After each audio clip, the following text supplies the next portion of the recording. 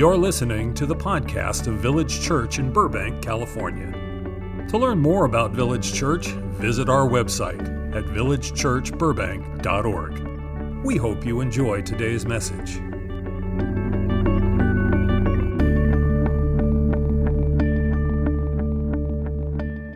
The title of the sermon this evening and this weekend is A New Dawn Breaks.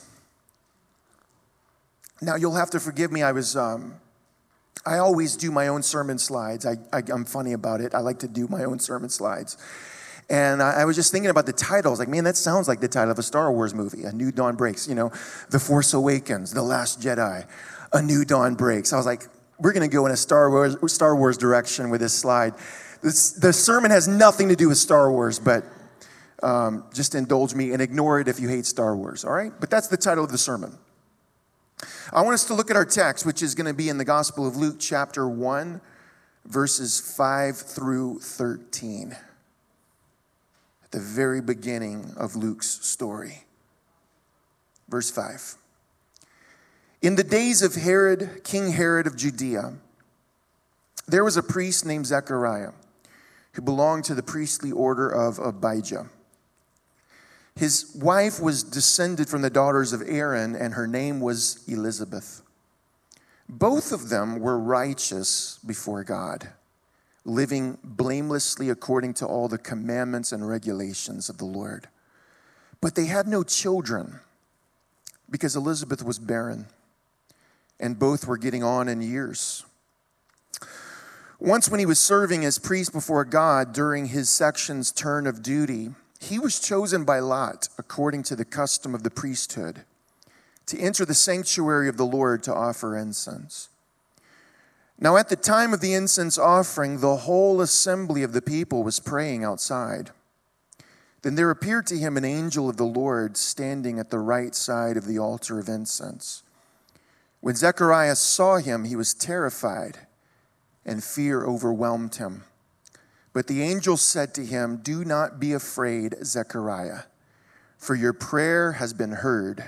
Your wife Elizabeth will bear you a son, and you will name him John." Well, this weekend, tomorrow is the first day of the Christian season of Advent. Now, maybe that's new language for you. I grew up in a tradition, a church tradition, where we didn't pay any attention to Advent or Lent or any of that. For us, the two religious holidays were Christmas Day and Easter Sunday, and that's it. So those were our holidays. And maybe for some of you, that's kind of your experience. Maybe you even grew up in an irreligious home, so you didn't have or observe any holidays in a religious way. So maybe you're sitting here thinking, well, I've heard of Advent, I've heard of Lent and all of these things. I'm not really sure what it's all about. I'm not sure what the value in all of that is. Well, it's the Christian calendar, my friends. It's this Christ-formed calendar given to us by the same people who give you the Bible. The same people who collected and canonized the New Testament, established the rhythm of the Christian calendar. For me, I've learned to really appreciate the Christian calendar. It's a creative way of subverting secularism by marking time according to the Jesus story. You know, the Jews have been doing this for centuries and centuries, millennia. You know, they have a story, they have a heritage, they've got a journey that they've been on as a people, and throughout the calendar, they tell that story by observing their different festivals and feasts and holy days and holy seasons.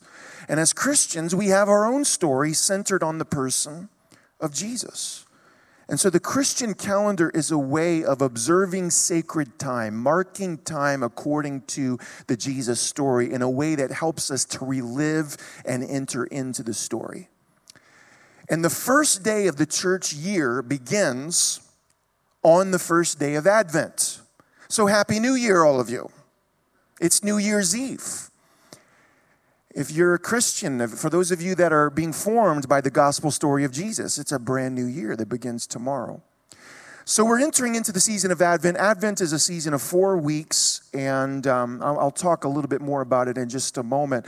But the Jesus story, as we're beginning to relive the Jesus story, it begins not with his birth, but it begins with anticipating and waiting and longing for God to come, for God to intervene. There's this ache in our hearts. Something's not right. Something's amiss. And so we're looking back. We're also looking forward. We're in between the first and second Advent.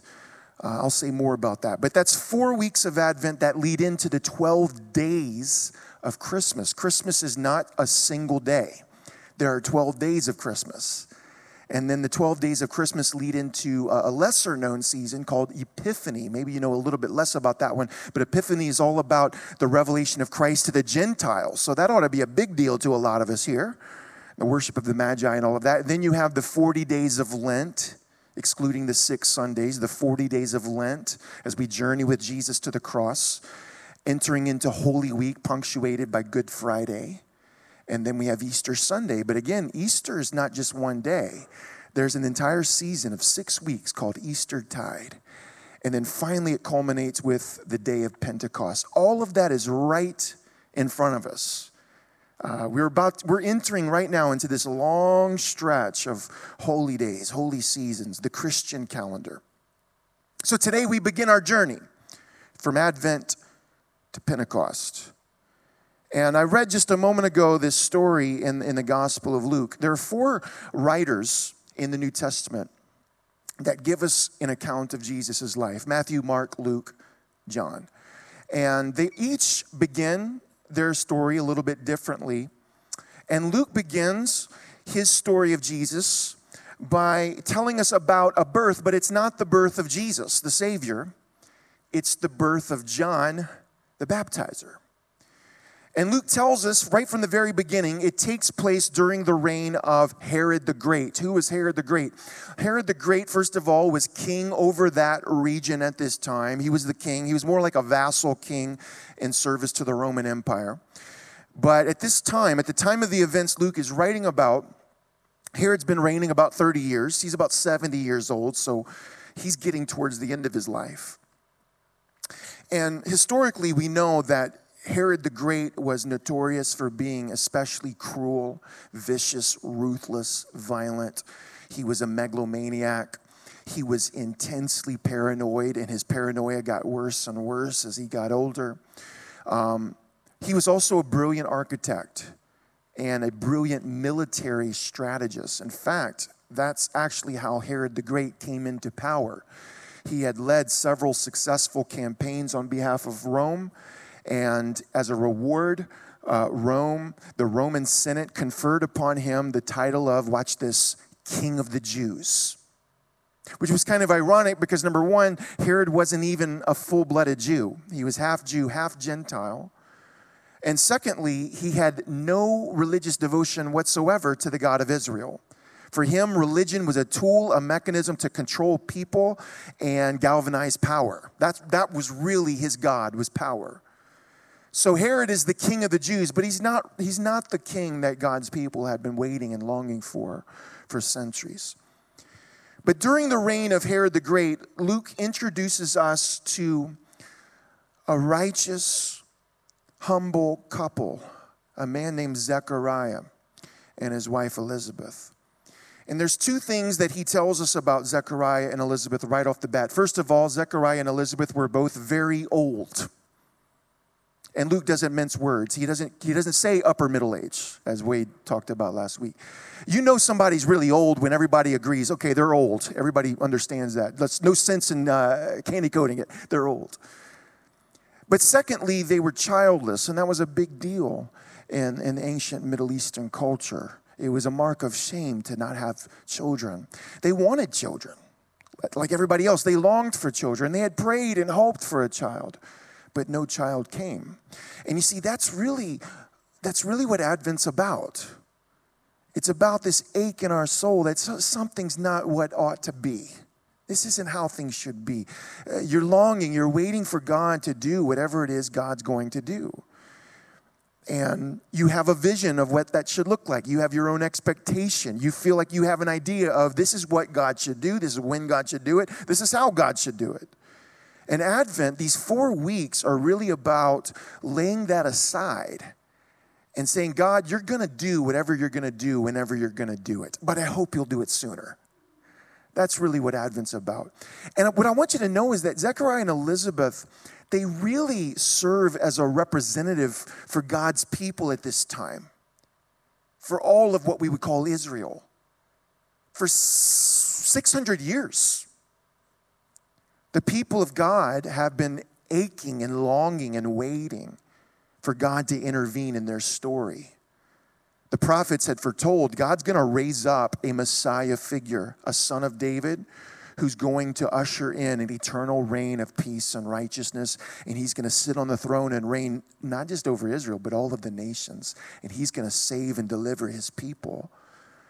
And they had been told this, but they've been waiting for 600 years. On top of that, not only have they been waiting for 600 years, but in the meantime, they've been ruled over and oppressed by foreign empires. Babylon, Persia, Greece, Rome. And yeah, they've got a king, but he's an imposter king. He's not even one of them. They're longing for this God-raised king that the prophets had promised. For 600 years, you realize how long 600 years is? 600 years is longer than the distance between us and Columbus. 6 centuries of waiting, longing, anticipating, hoping. And by this time in Israel's history, the prevailing mood of the age was, how long? How long, O Lord? They've waited until they felt like they couldn't wait anymore. How long?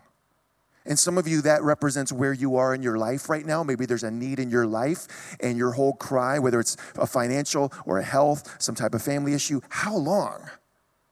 And I think all of us sense collectively that same ache in our heart as it relates to our society or the world itself. We sung about it, how the world is broken and God's coming. New creation is coming.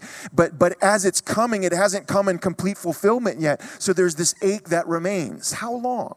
That's what Advent's about. All that's being worked over. It's being worked into us over the next 4 weeks. Well, this was the ache in the hearts of Zechariah and Elizabeth. They had prayed. They were righteous. They were longing. Well, another thing that Luke tells us about Zechariah in particular is that he was a priest. God's people had probably hundreds of priests at this time. They were all spread out over the land. And these priests were divided into divisions, priestly divisions. There were probably a couple dozen or so priestly divisions. And Zechariah, the priest, would have belonged to one of these divisions. And each one of these divisions, they would rotate. And one by one, the different divisions would go to Jerusalem and they would stay there in the temple priestly quarters and they would serve in the temple for a few weeks at a time. Performing all of the temple liturgies of prayer and worship and sacrifice. They would remain there for a few days, a few weeks, and then that division would leave, and then the next division, it would be their turn to come and serve. So in the events that Luke's writing about, it just so happens that Zechariah's division is the one that is now called upon to serve at the temple in Jerusalem. Which means Zechariah has to pack up his belongings, and for the next few weeks, he's going to leave his humble abode there in the hill country of Judea. He's going to leave behind his wife, Elizabeth, and he takes the short journey over to the big city, the holy city, the capital city of Jerusalem. And he's going to stay there in the priestly quarters, and for the next few weeks, Zechariah, along with all of the other priests in his division, they are going to go about the work and the duty of carrying out the temporal liturgy of worship, prayer, and sacrifice. It just so happens that on this one particular day, Zechariah is chosen by lot to be the one priest out of the entire division of priests to go into the sanctuary and offer incense on the holy altar. This is a high privilege. This might be something that might happen once in a priest's life. It's a very rare privilege and honor. And so Zechariah goes into the sanctuary and he's there, he's at the altar, he's offering incense and he's offering all of the liturgy, the prayers. He's doing everything that needs to be done in the process of offering the incense. And right in the middle of the process, an angel appears to him on the right side of the altar, big angel. And Zechariah is terrified. And the angel says what angels always seem to say in the Bible, don't be afraid, Zechariah. He says, your prayer has been answered, and your wife Elizabeth is going to conceive and bear a son. You will name him John. And this child, he's not going to be an ordinary child. He's actually going to be filled with the Holy Spirit from within his own mother's womb. And he's going to come in the spirit and the power of Elijah. You've been waiting. Your people have been waiting for Elijah. Well, now he's going to come in the person of your son. And he's going to turn the hearts of the people, the parents to their kids. And he's going to turn the hearts of Israel back to God. And your son is going to prepare the way for God to come among his people. That's what the angel says. And Zechariah responds saying, how can I know for sure this is going to happen? I mean, you're telling us we're going to have a son, but we're as old as dirt. How can I be sure this is going to happen? And this is where the story kind of takes a comedic turn. And the angel says, what do I look like, the janitor? I'm an angel. I'm Gabriel. I stand in the presence of the Lord. I'm telling you this is going to happen. And so the angel says, you know what? You're going to zip your lips for a little while. I'm going to hit the mute button on you, and you're not going to be able to speak for a little while until all of this goes down. Then you'll know I'm not a janitor. I'm an angel, and I come from the Lord. Well, while all of this is happening, just outside, you got to imagine, there's multitudes of people who are waiting. They've been praying and they've been worshiping and they've been waiting for Zechariah to come out. And they're starting to get restless. They're thinking, man, this guy's taking a long time. What's going on in there? Did something happen to him? Did he have a heart attack? Eventually, finally, Zechariah comes out, but he's not able to speak. And just by looking at him, the crowd can tell something's happened to this man. He's seen a vision or an angel or something. Something's different about him. And so Zechariah, because he can't speak, he's got to use charades.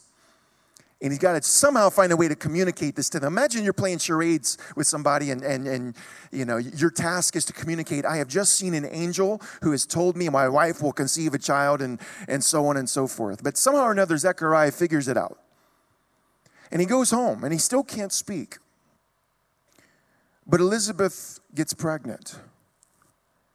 And once again, in the story of Israel, an old Jewish couple conceive a child together.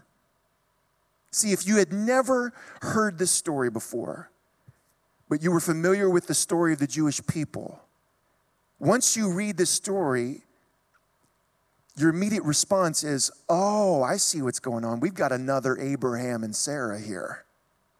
And this child that's going to be born, he's following in the footsteps of Isaac and Jacob and Samson and Samuel, all of whom were destined for greatness and all of whom were born of a barren woman. This is an ongoing pattern. So 9 months later, the child is born. And on the 8th day, it's the day of circumcision. This is a big deal. You would invite your family, you would invite your community, your friends. It would be a big celebration. It's the day of circumcision, but it's also the day you formally announce the child's name. You formally name the child. And so everybody's gathered there and they want to know, what's his name going to be? Tell us the name. And Zechariah still can't speak. So Elizabeth says his name is John. And everybody kind of recoils. They say, wait a second, that's not nobody in your family's named John. And here you are, you finally got a child in your old age. You're probably not going to have another child. You ought to name the boy after his father. And it's interesting, it says that they make signs, they make charades to Zechariah, but the problem is not that Zechariah is deaf, he's mute, but apparently they're just confused or whatever. And Zechariah grabs a writing tablet and he writes down, his name is John. And the moment he writes it, his tongue is loosed and he begins to speak. But he doesn't just speak. He begins to prophesy. Now, we're going to look at that in just a moment. Imagine this man who hasn't been able to speak for 9 months. Imagine what that would do to you. You haven't been able to speak for 9 months. By the time you do speak, you have already pretty well thought through what you might say. But what Zechariah says is not just simply of himself. It's a Spirit-inspired prophecy. We're going to look at it in just a moment. But first, I want to ask the question. I want you to think about this. Why does Luke begin his account of Jesus this way? Because it's very different from the other three. Mark, he begins his gospel account this way: the beginning of the gospel of Jesus Christ. That makes sense. Matthew begins the book of the genealogy of Jesus Christ. John, who's writing much later than the other three, he immediately gets to Jesus. He says, the Word became flesh and dwelt among us. All three of them immediately get to Jesus, but Luke takes a long time before he ever actually writes the name Jesus. He's ultimately wanting to tell a story centered around the person of Jesus Christ, but Luke takes a while before he actually gets to Jesus. Why? It's because Luke is writing primarily for a Gentile audience. And Luke wants Gentiles to know, and most of us here are Gentiles. Luke wants us to know that Jesus didn't just pop up out of nowhere. But the story of Jesus is a continuation of a story that goes back centuries and centuries and began with Abraham and Sarah. That's why in this story there's a deliberate echo between Abraham and Sarah and Zechariah and Elizabeth. And Luke wants you to make that connection. He wants you to understand and remember God has made promises to Israel, and Jesus is God keeping his promise to Israel. But watch this, equally important, Jesus is also Israel keeping covenant with God. When you read through the story of the Old Testament, you'll see that over and over again, Israel fails to live up to their covenant with God. But finally, we have a true son of Israel, Jesus of Nazareth, who takes upon his own back the identity and mission of Israel. That's why in Matthew, you see the sequence where Jesus is born and Joseph and Mary go to Egypt. And they come out of Egypt just like centuries before Israel came out of Egypt. That's why the very next thing that happens in the sequence is Jesus is baptized. He goes through the waters of baptism, and then he spends 40 days in the wilderness of temptation, just like ancient Israel went through the waters of the Red Sea and spent 40 years in the desert. And whereas Israel failed, Jesus is going to be successful. And that's why the very next thing that happens is Jesus goes to the top of a high mountain and he gives the Sermon on the Mount, just like Moses went to the top of Sinai and gave the law. Jesus is saying, I am taking that identity, that mission upon my own self, and whereas Israel failed, I'm going to bring it through to completion.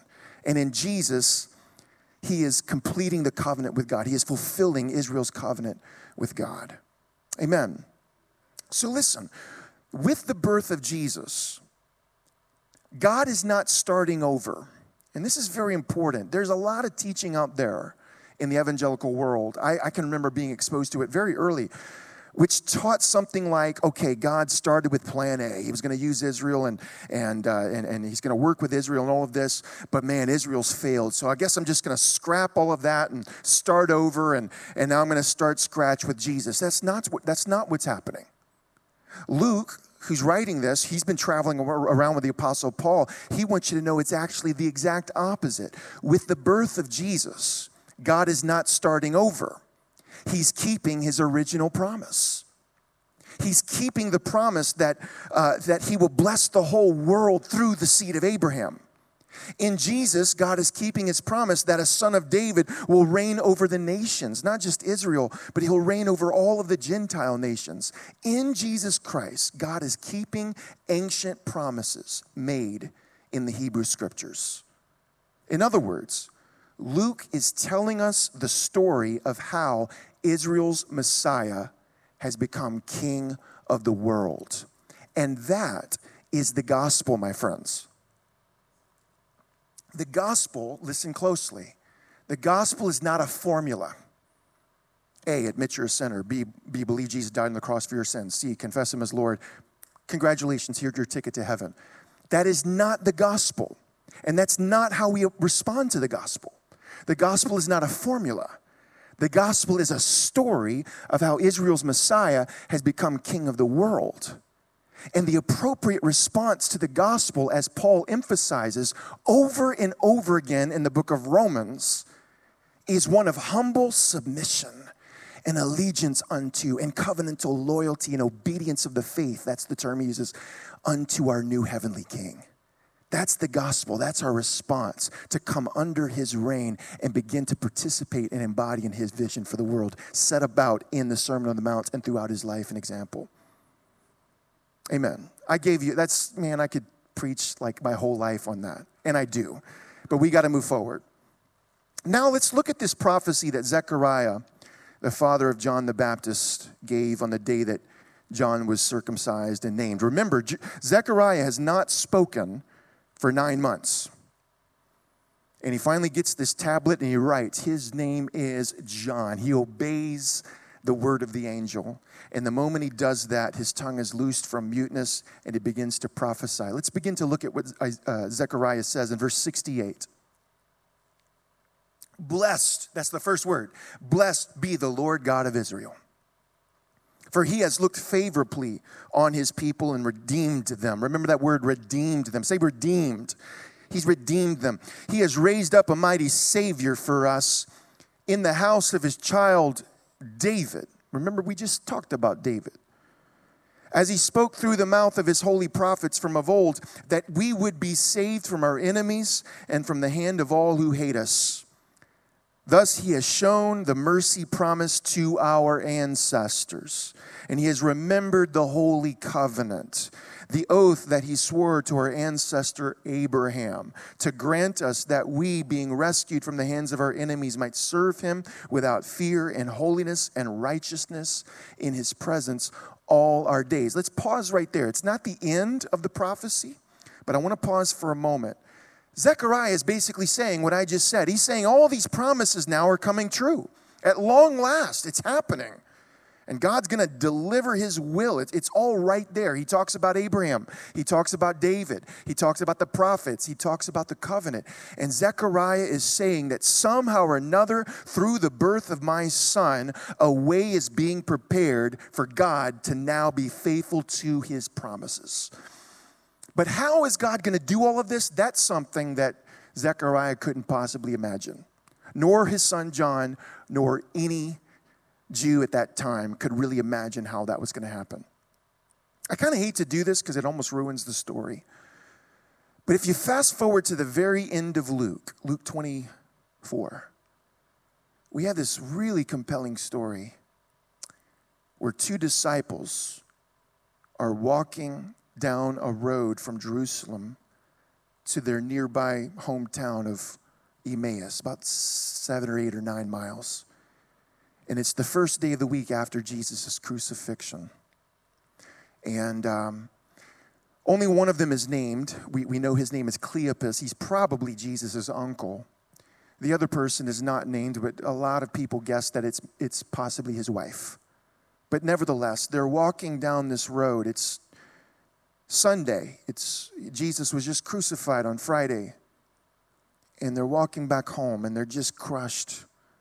They're in emotional despair. They're a mess. And all of a sudden, Jesus, who was just raised from the dead that morning, he appears to them, but they don't recognize him. And Jesus says, "Why are you so sad?" And they said, "Have you been living under a rock? Aren't you aware of the things that have been happening in Jerusalem these last few days?" And Jesus says, "What things?" And they say, "Well, the things concerning Jesus of Nazareth, who was a mighty prophet indeed." And so now they begin to talk about Jesus to Jesus. And they say, "We had hoped that he was the one who would redeem Israel." Now pause there. Go back to Zechariah's prophecy. Remember what he prophesied, that somehow or another, through what this child's going to do, a way is going to be made for God to come and redeem his people. And here at the very end of Luke's writing, you have these two disciples on the road to Emmaus saying, "We had hoped that Jesus was the one who would redeem his people, but it has not come to pass." And it's here where Jesus responds, and in the original Greek, it says something like, "O ye knuckleheads." And he takes them back and he walks them through their scriptures. And he shows them throughout the Old Testament that actually Messiah had to suffer and he had to die and he had to be raised in order for all this to come to pass. So with that in mind, I want to pick up the conclusion of his prophecy here in verse 76. And now he begins to turn his attention to this little baby that's been born in his old age, who he has named John, who we will come to know as John the Baptizer. And you, child, will be called the prophet of the Most High. For you will go before the Lord to prepare his ways, to give his people knowledge of salvation by the forgiveness of their sins. Because of the tender mercy of our God, the dawn from on high will break upon us, to shine upon those who sit in darkness and in the shadow of death, to guide our feet into the way of peace. It's a beautiful prophecy over his son. And as so often is the case with prophecy, the prophecy says way more than the prophet could ever really understand. But Zechariah's son will prepare the way for a dawning of a new day. In other words, it's the end of the Old Testament night. Think about the world before Jesus as the nighttime.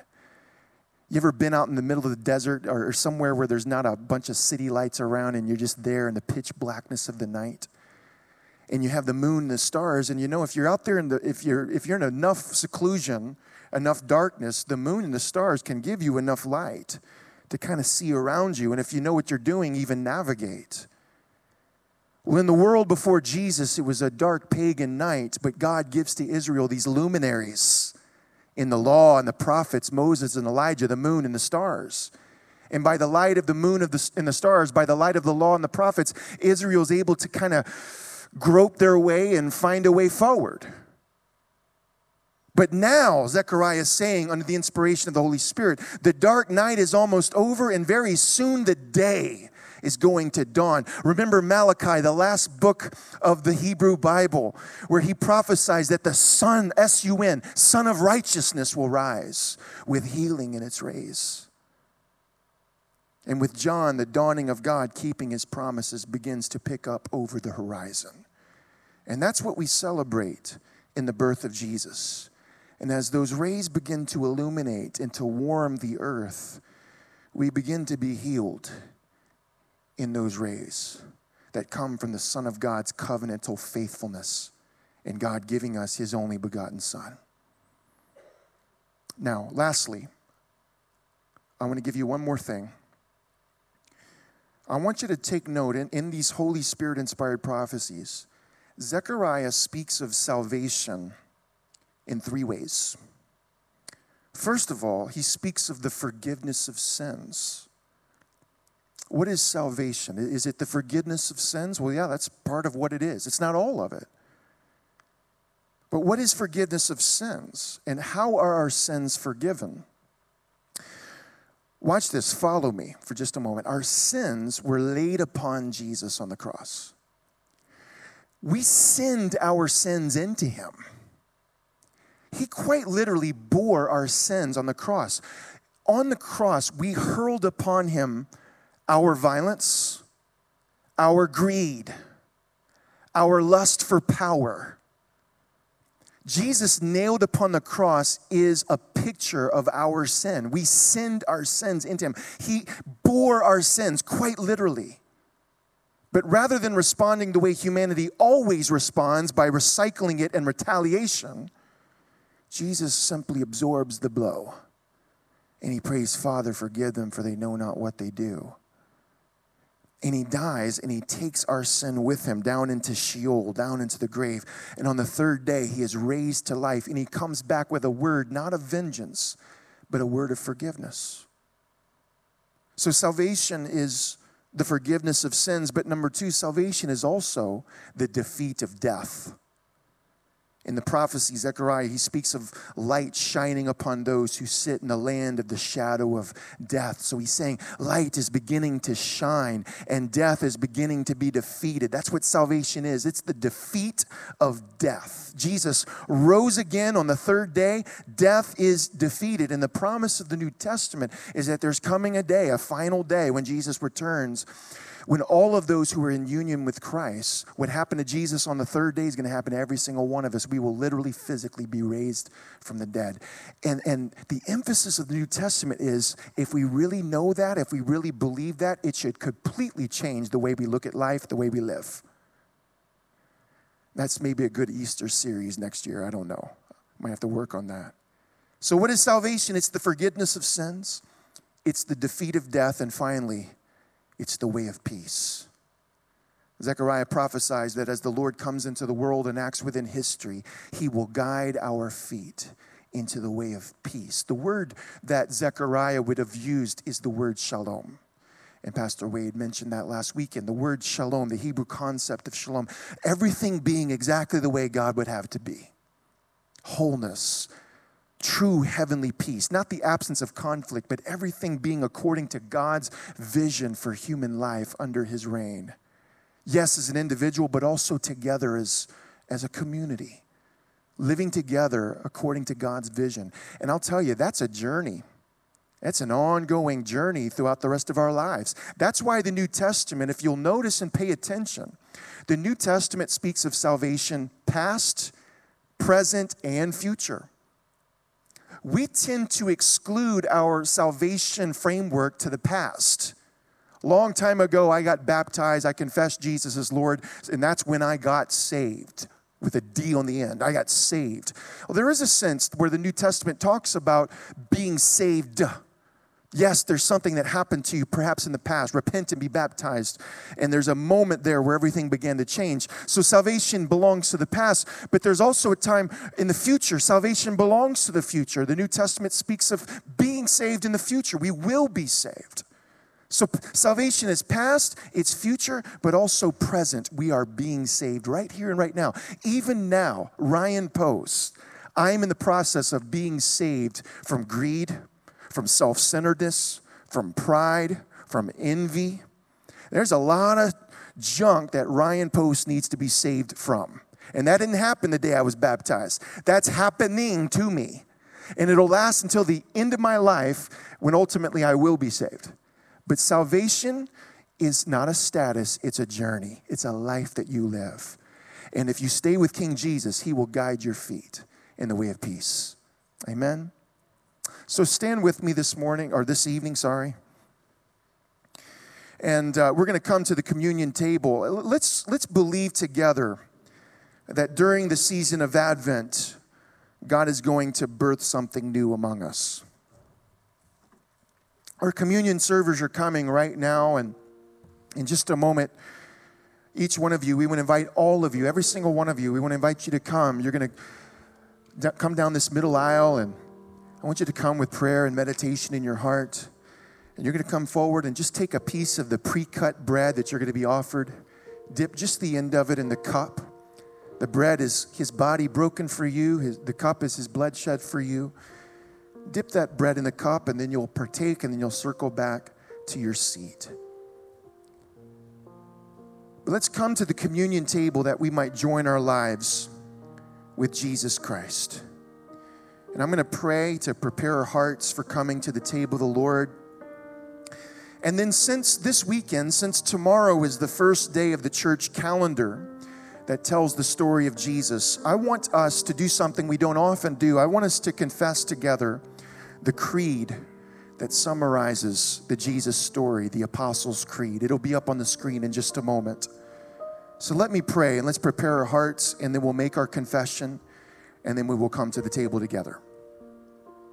Father God, we thank you that after the long waiting, you acted within history, and you sent your Son, the Son of covenant faithfulness, rising over a dark, dark world. And as those rays of righteousness, those rays of covenant faithfulness shine upon us, we are illumined and we are warmed and we are healed. Thank you. We come to this table now that we might have fellowship with the body and blood of Christ. We come asking that you forgive us of our sins. We know that we have not lived perfectly as we should have. We have not loved our neighbors as ourselves. We've not loved you with our whole heart. And we ask you to have mercy on us and forgive us. And we come to this table, we confess that the bread that we break is the fellowship of the body of Christ. And the cup which we bless is the fellowship of the blood of Christ. And we come confessing our faith in the Jesus story. Amen. Join with me now, if you would, please, and let's confess together the Apostles' Creed. I believe in God, the Father Almighty, creator of heaven and earth. I believe in Jesus Christ, God's only Son, our Lord, who was conceived by the Holy Spirit, born of the Virgin Mary, suffered under Pontius Pilate, was crucified, died, and was buried. He descended to the dead. On the third day, he rose again. He ascended into heaven. He is seated at the right hand of the Father. He will come to judge the living and the dead. I believe in the Holy Spirit, the holy Christian church, the communion of saints, the forgiveness of sins, the resurrection of the body, and the life everlasting. Amen. Thank you for listening to today's message. To learn more about Village Church, visit our website at villagechurchburbank.org.